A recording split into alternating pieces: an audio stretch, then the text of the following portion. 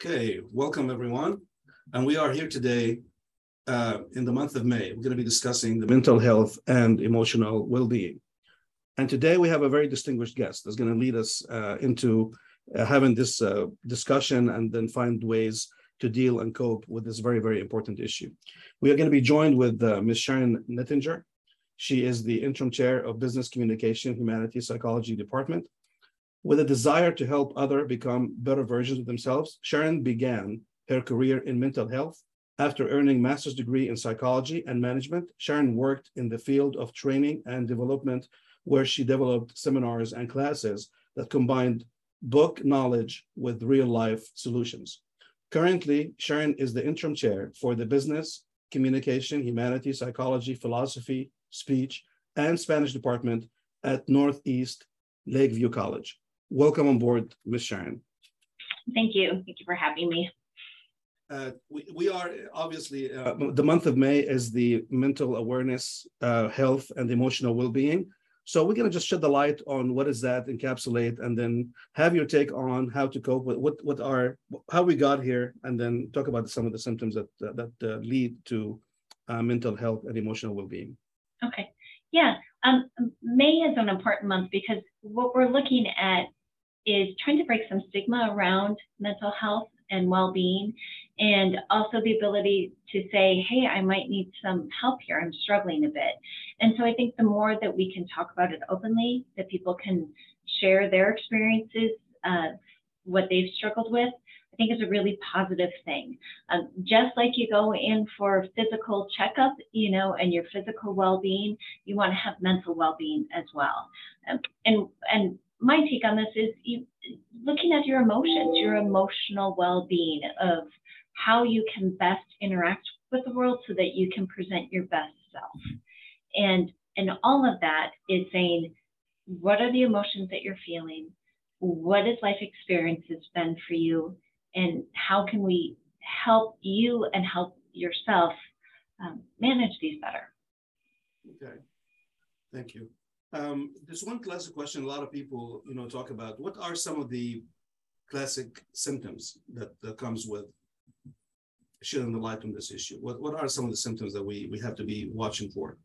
Well, the one thing that I kind of want to differentiate is when people talk about mental health, what you're looking at is, how is your anxiety? How is your depression? How are you adjusting to those life events? And, you can successfully kind of manage your world, but maybe not be your healthiest. Mental illness itself and a diagnosis kind of on the continuum of a cold. You can have a common cold and you can have the sniffles, and then it can progress, or you could experience the flu. It's the same type of thing with mental health. You can have, I have a little discomfort, I have little, could kind of take better care of myself, or there might be, I need to have some clear treatment that's going involved here. So looking at what I would like to kind of talk about today is, how do we make certain that given the events in the world and with COVID happening and anxiety is kind of running high, how can we be aware of when anxiety or stress, when it becomes more, when it becomes something to kind of to be aware of that's what's happening with you, and what are some steps that you can take to kind of feel better? Kind of like overwhelming circumstances. Right. Okay. So if we look at, if I could kind of break it down, is of looking at stress, right? If you kind of see what stress is, like, yep, I suffer from stress, and then you go, I deal with stress a certain way, and then say, okay, when is it burnout? And you're like, oh, I am kind of burned out, and so I kind of want to unpack that a little bit, So if we take a look at stress itself, and there's the sales general adaptation of stress, or what happens. So a lot of times what people will occur is a stressful event happens and you kind of freeze. If we go back to COVID land, right? We were all going home for spring break, and we were going to stop the world for a little bit, and we're going to hang out there. And you're like, okay. And then we've got to do something. Okay. Right? And there's that famous word, we're going to pivot. And everybody pivoted and shifted, and you went, okay, I'm remote now. I'm in Zoom. I don't even know what Zoom is, you know, and you're kind of like, okay, what's happening? I can get this done. I can change the way that I approach life. I can change the way that I'm a student. I can change the way that I learn. And we go into kind of this resistance. You know, I can work with my kids at home. I can drop down, instead of being a full-time student, I can drop down to a part-time student, and I can get this done. I can work. I can wait to do my papers while my kids are taking classes. I can on the computer. So you're pushing through this, you're resisting. And it gets to a point of, after the resistance, you hit exhaustion. Okay. And that's what you're looking at with stress. We're not built to live at a state of resistance. That is unhealthy. Okay. Right? And this is why when people say, well, I'm so stressed out, I can't sleep at night. Right. Because what our body knows is, I'm in danger. Something's out there. Something's lurking. I've got to keep my resistance up. People might find when they're stressed, they eat more. Right. And that's all part of human nature of what we do. Okay. But we're not meant to stay there. Okay. Now let me just kind of talk about this, and you and I, we can relate to this, and along with other faculties and different professions as well. It seems like, as of late, the environment that we are living under, it's like the mitigating circumstances that we live under, like COVID and everything else. From my perspective, as someone who works with students a lot, it seems like the mental health issues or emotional well-being, it's becoming more on the surface, a lot more than it was 3, 4, 5, 6 years ago. So I want you to kind of, if you can, shed the light on the life of the environment, the type of life, the fast-paced life that we're living in, and then the COVID, and then Zoom and not Zoom, and not, we lost that touch coming to class and everything else. And how has that contributed, if it did, in any way to this issue that we have with emotional well-being? Yeah, and I think what happened is, as I said, with this, what stress is, right? You have this point of resistance that you're trying to break through, and then it leads to exhaustion. We haven't had a point where we can relax. We haven't had a point where we can kind of let our guard down, you know, and just when we think that things are going okay, right, another variant would pop up. You know, just when we're saying, okay, we're going to return to the classroom, something else would pop up, and we're like, nope, we're Zoom again. And so this push, we never got reprieve from it. And so you'll hear people say, I'm burnt out. I don't have anything left to give. And what burnout is, an extension of stress when stress doesn't get that relief. And that's what you're feeling, is that this inconsistencies coming into play, this constant state of fear of, I'm going to get sick. I'm going to get sick. I'm going to make my grandparents sick. You know, I'm going to go out. I want to have fun with my friends, and I want to eat in a restaurant. But what if I get exposed?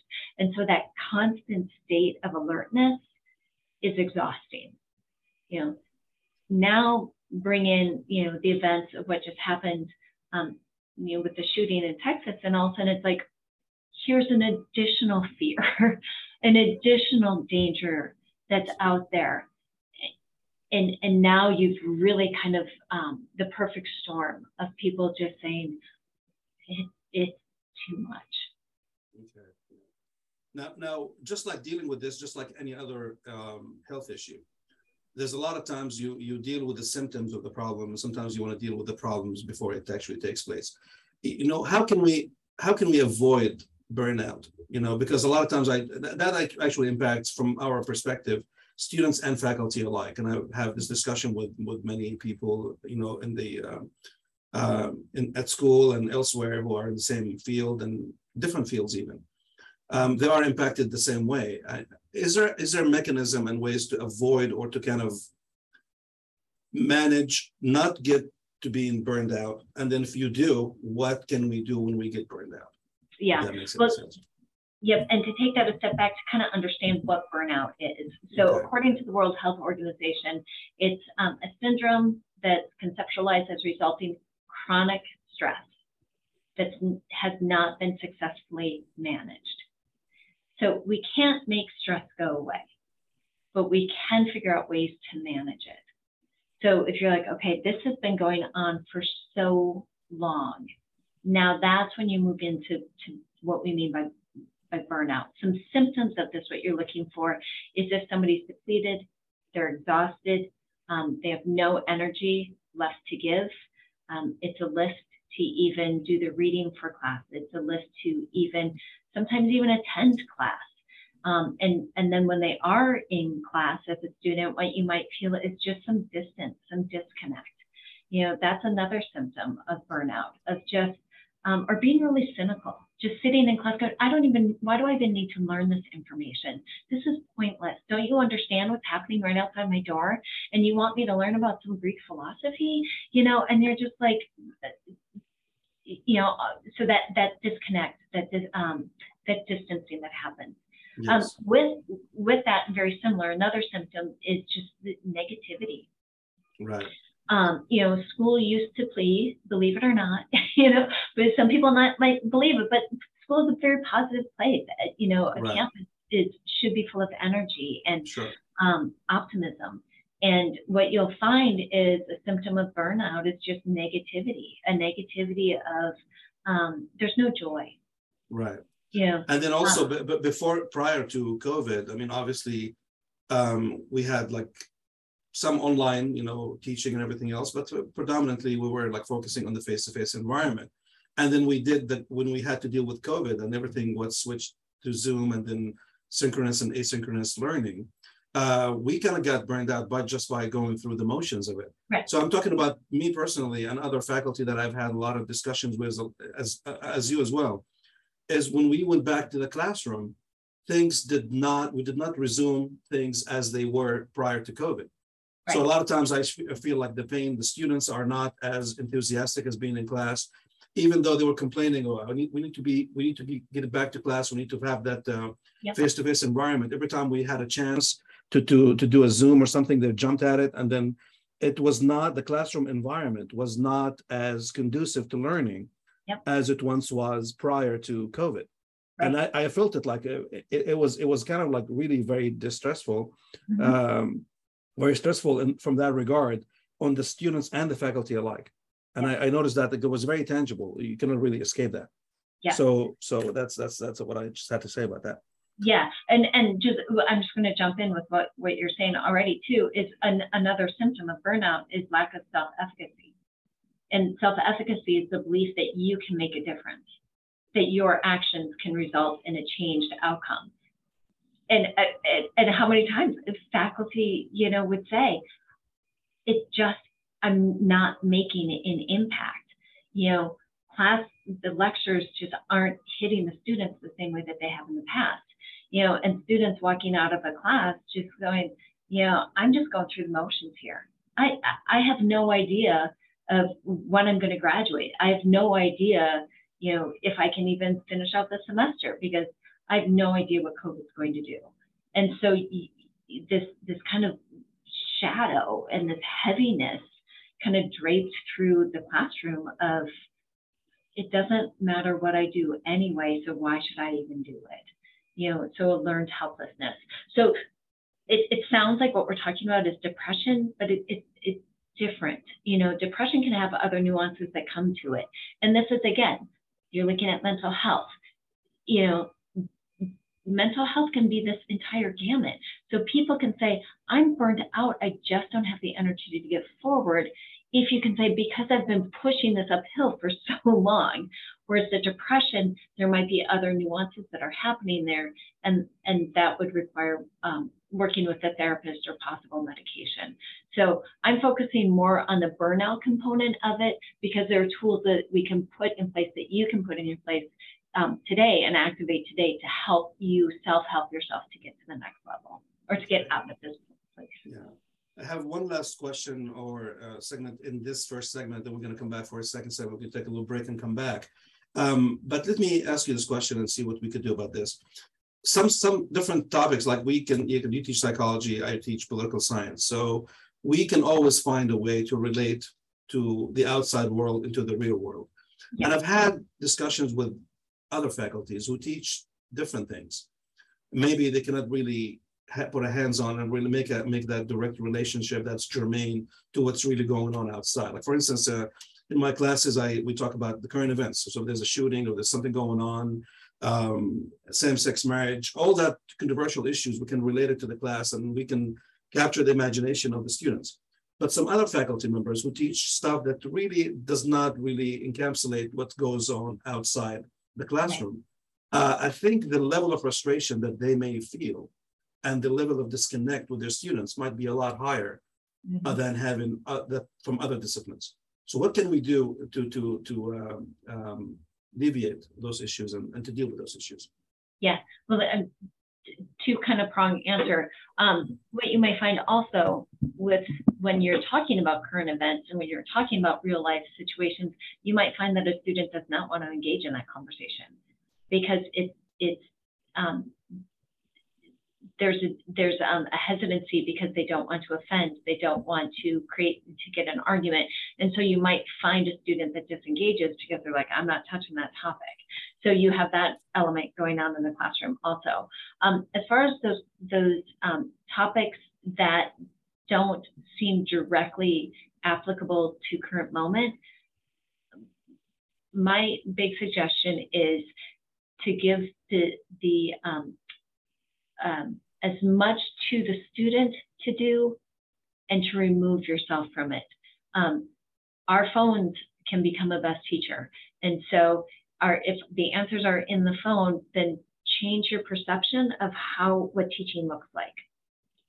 So you're teaching not skills, but you're teaching skill sets that the student can then directly get their hands on to participate in. So it's a huge paradigm shift of lecture doesn't mean I've taught. Lecture means that you've spoken the words. So to really approach your topic differently, I would recommend, if this were somebody that you are hiring for your place of employment in math, what would their day-to-day job look like? And give that skill set, that's what your classroom then starts to look like. Okay, wonderful. Well, that concludes our first segment. Thank you, Ms. Sharon, for all those wonderful tips and shedding the light on this very, very important issue. Stay tuned and we'll be back very, very soon. Thank you.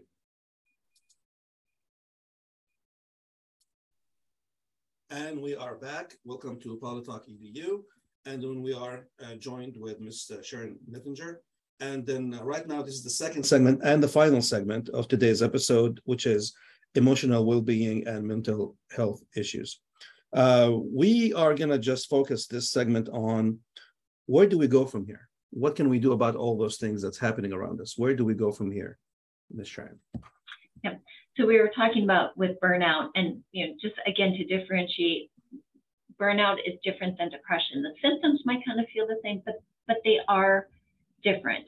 And so as I said, with burnout, you've been in a stressful situation, you've been trying to manage and cope with it for so long, and you've just gotten to the point where you're just like, I can't make a difference in my world at all. And there's this like strong disconnect with things.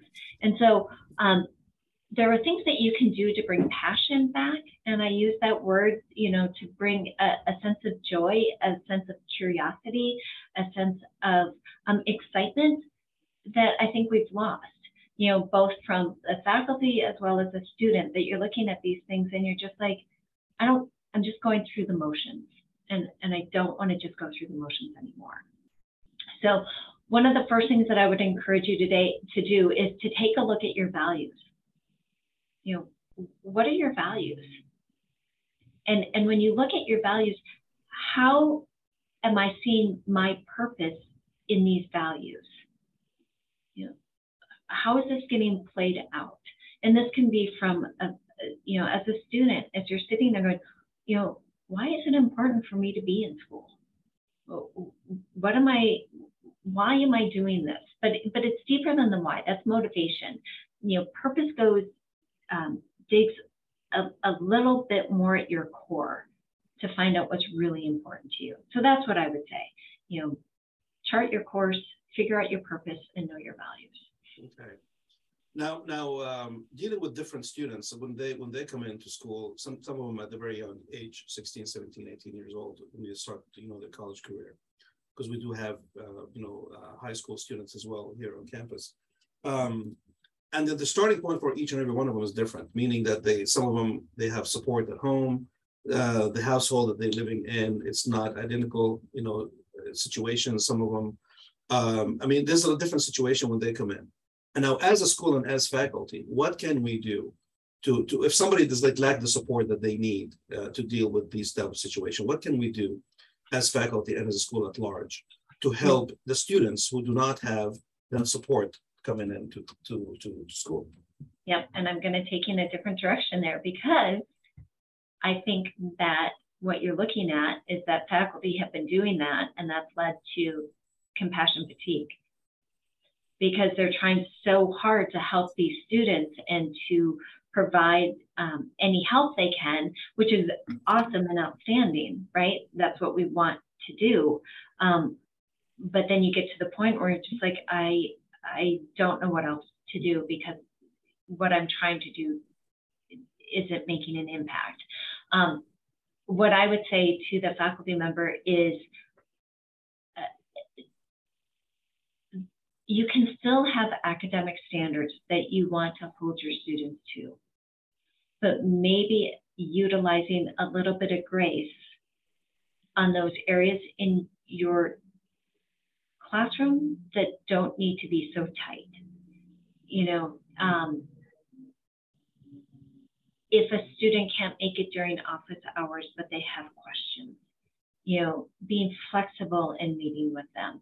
If a student is saying, I need to drop my child off every day, and so I'm going to be 15 minutes late for class, instead of just tolerating that, working with the student to see are there any other solutions that we can come up with?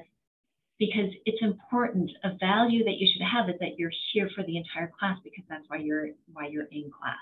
So so instead of commiserating with the student, shifting that to more problem solving. And that's where I would encourage a faculty to think outside the box a little bit, and to look for opportunities that you can make those changes. So if a student is chronically coming in 15 minutes late, or they have to leave 15 minutes early, 15 minutes, right? Not a half hour, 15 minutes. Let me supplement your learning with, I have an online class, and here, let me send you some of those assignments so you get that information. Or here's YouTube videos or TED Talks that might allow you to get some insight into this, and to on your own time write these responses. That's the new kind of innovative thinking that's within your control, that you're helping the student, right? But at the same token, and I'm going to segue into the next, staple of overcoming burnout, is practicing compassion, and showing compassion to the student, but also showing compassion to you as the individual. And as a student, if you are feeling as though I'm not performing to the best of my ability, I'm not putting my best self forward in a classroom, is to tread lightly on your soul, not pour guilt on yourself, to understand that you're trying the best that you can, and to allow, again, that grace that comes in of, this isn't my best work. You've talked to your instructor, you've talked to the professor, you've explained the situation to them, so that you can move yourself forward without stopping. And as a faculty member, looking at, I can continue to get the grades in, to provide the feedback for students. It might not be as thorough as I normally like it to be, but I'm okay with that. And I'm just going to let that go for now. And that's what I mean by looking at that compassion. Okay. Now, let me say something about our school and the Alma colleges at large, and more, two-year colleges. The majority of the students are part-time students. Do you think being a part-time and not living in a 4-year institutions and then living at the dorm and living that full college life, does that have any impact on the level of anxiety going up or going down? The fact that they are part-time and then many of them, they work and they do all those things aside from being in school. They're not the full-time students per se. Does that have any impact on their well-being as students and then as part of the academic institution? I think it's a different skill set. Okay. I think that what you're looking at is a part-time student has a lot more time management issues that they need to juggle. So instead of a traditional student at a 4-year institution living on the campus, everybody in their world understands that their priority is their education. When you have a part-time student living at home that hasn't left their day-to-day environment, school and education becomes a part of their world. And now they have to juggle in, okay, this is a priority. How do I manage this? How do I get all of these things done? And so it's I think it either can be anxiety producing, but I think with the part-time student, there's less time to kind of be in the moment. And that's, going back to compassion, with compassion it's saying, if you're racing all the time and you're running all the time and you're juggling all these different things and you're running from class to over here to running to, dealing with family issues, and then you get in the classroom, I would just really encourage you to be present. Wherever you are at that moment, that's where you'll be. Instead of sitting in the classroom and going through that checklist of everything that you need to do, you walk out of the class, and you're like, well, I didn't get anything out of that. Be where you are at that moment,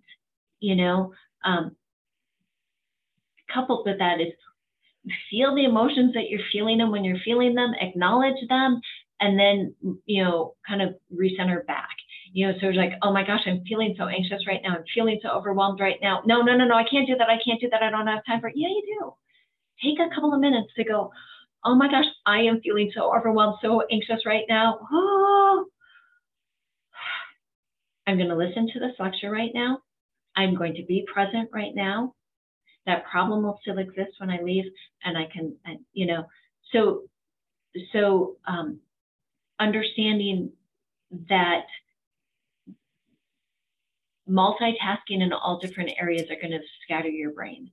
So when you can take a moment to be someplace, be there completely. Okay.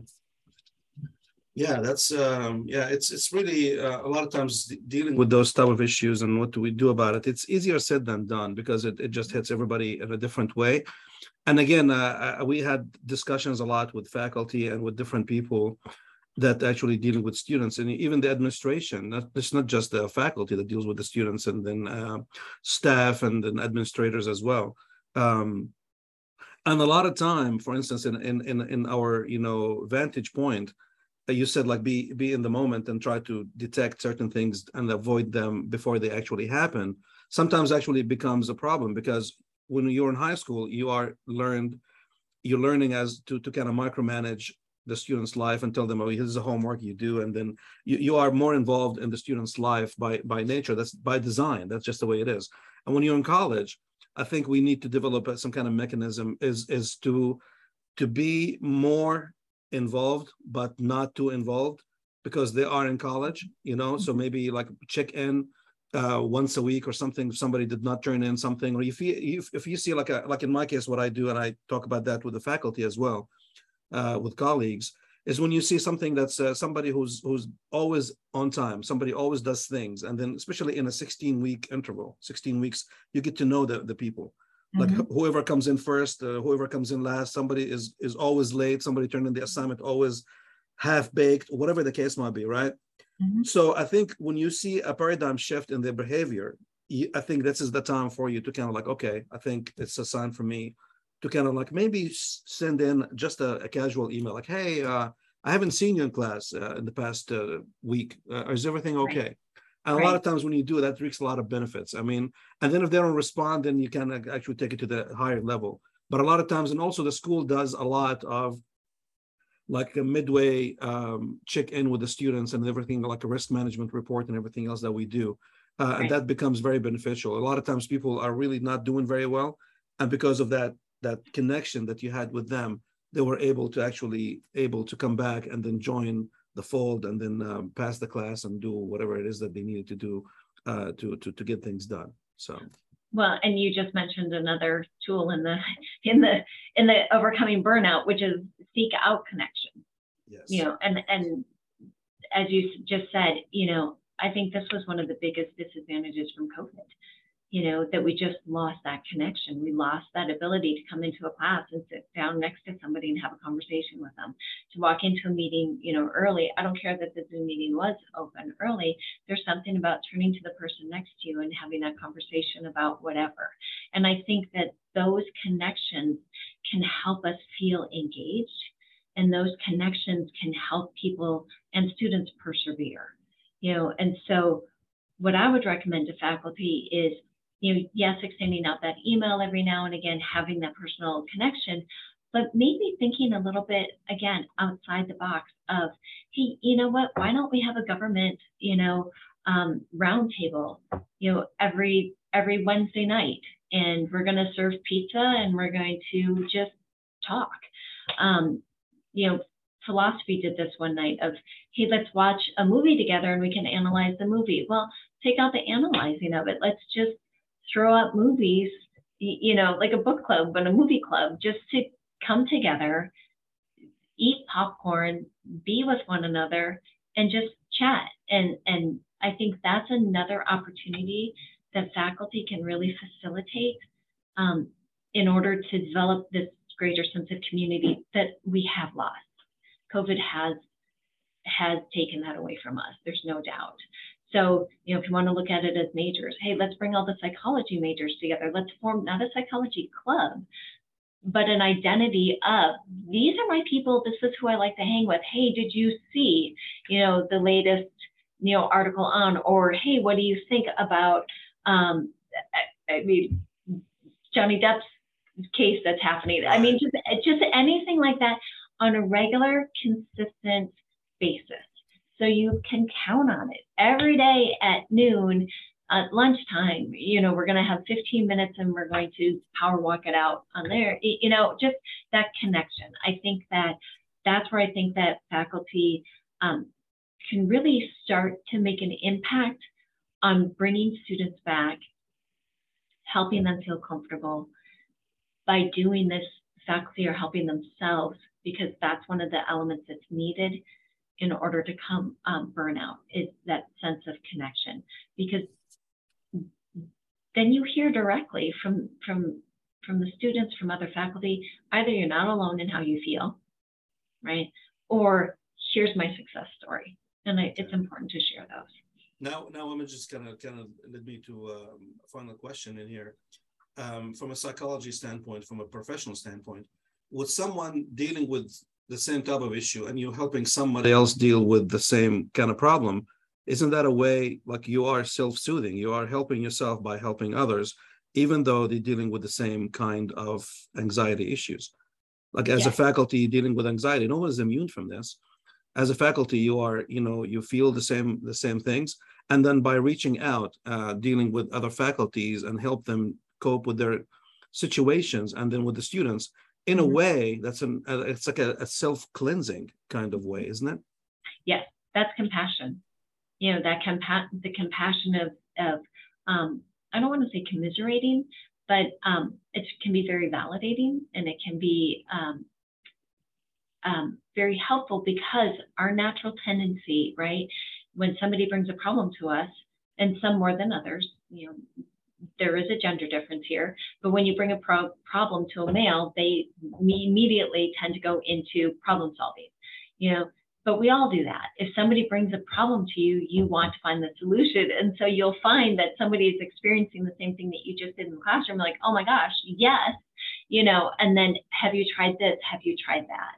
but it's definitely that way of knowing you're not alone, knowing that this isn't something personal to you.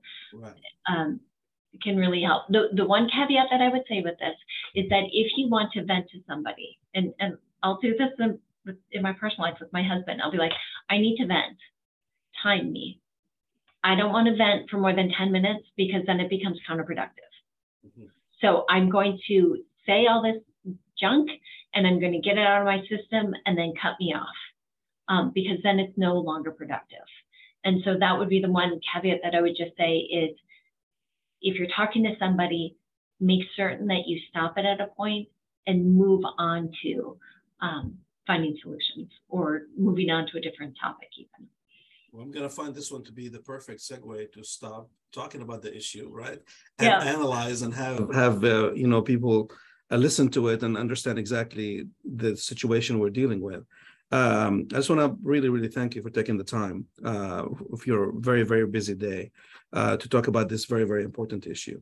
And then one last thought about this, and no one is immune from this. I mean, we should just be creating and then flourishing an environment that actually allows people to come in, and there's not to have a stigma with someone having issues with that type of situation. You want to call it, emotional well-being, mental health issues, not to have a stigma regarding that, and then kind of like open the doors for the people to come in and vet, as you mentioned, and then try to help them and then into finding a pathway. No one is immune.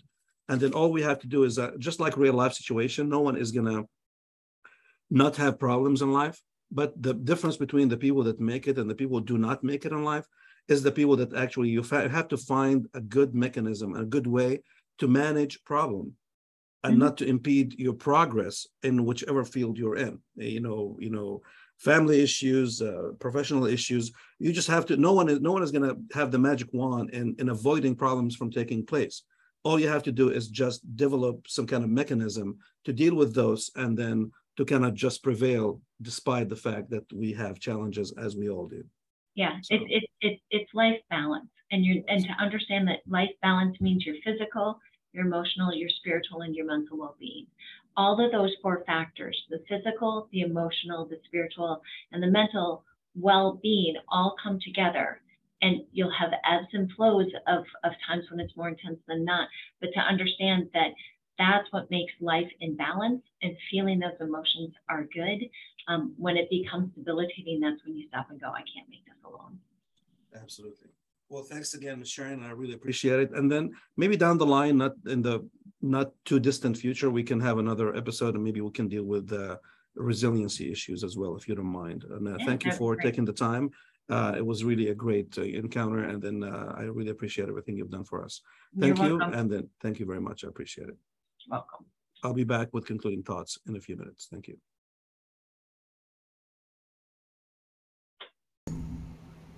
Thank you for joining us at Polytalk EDU. We just concluded the episode regarding mental health and emotional well-being. Together, we should continue this conversation and keep this topic alive and then keep talking about it, because no one is immune from this. We could better serve our communities and the society at large by talking about this issue.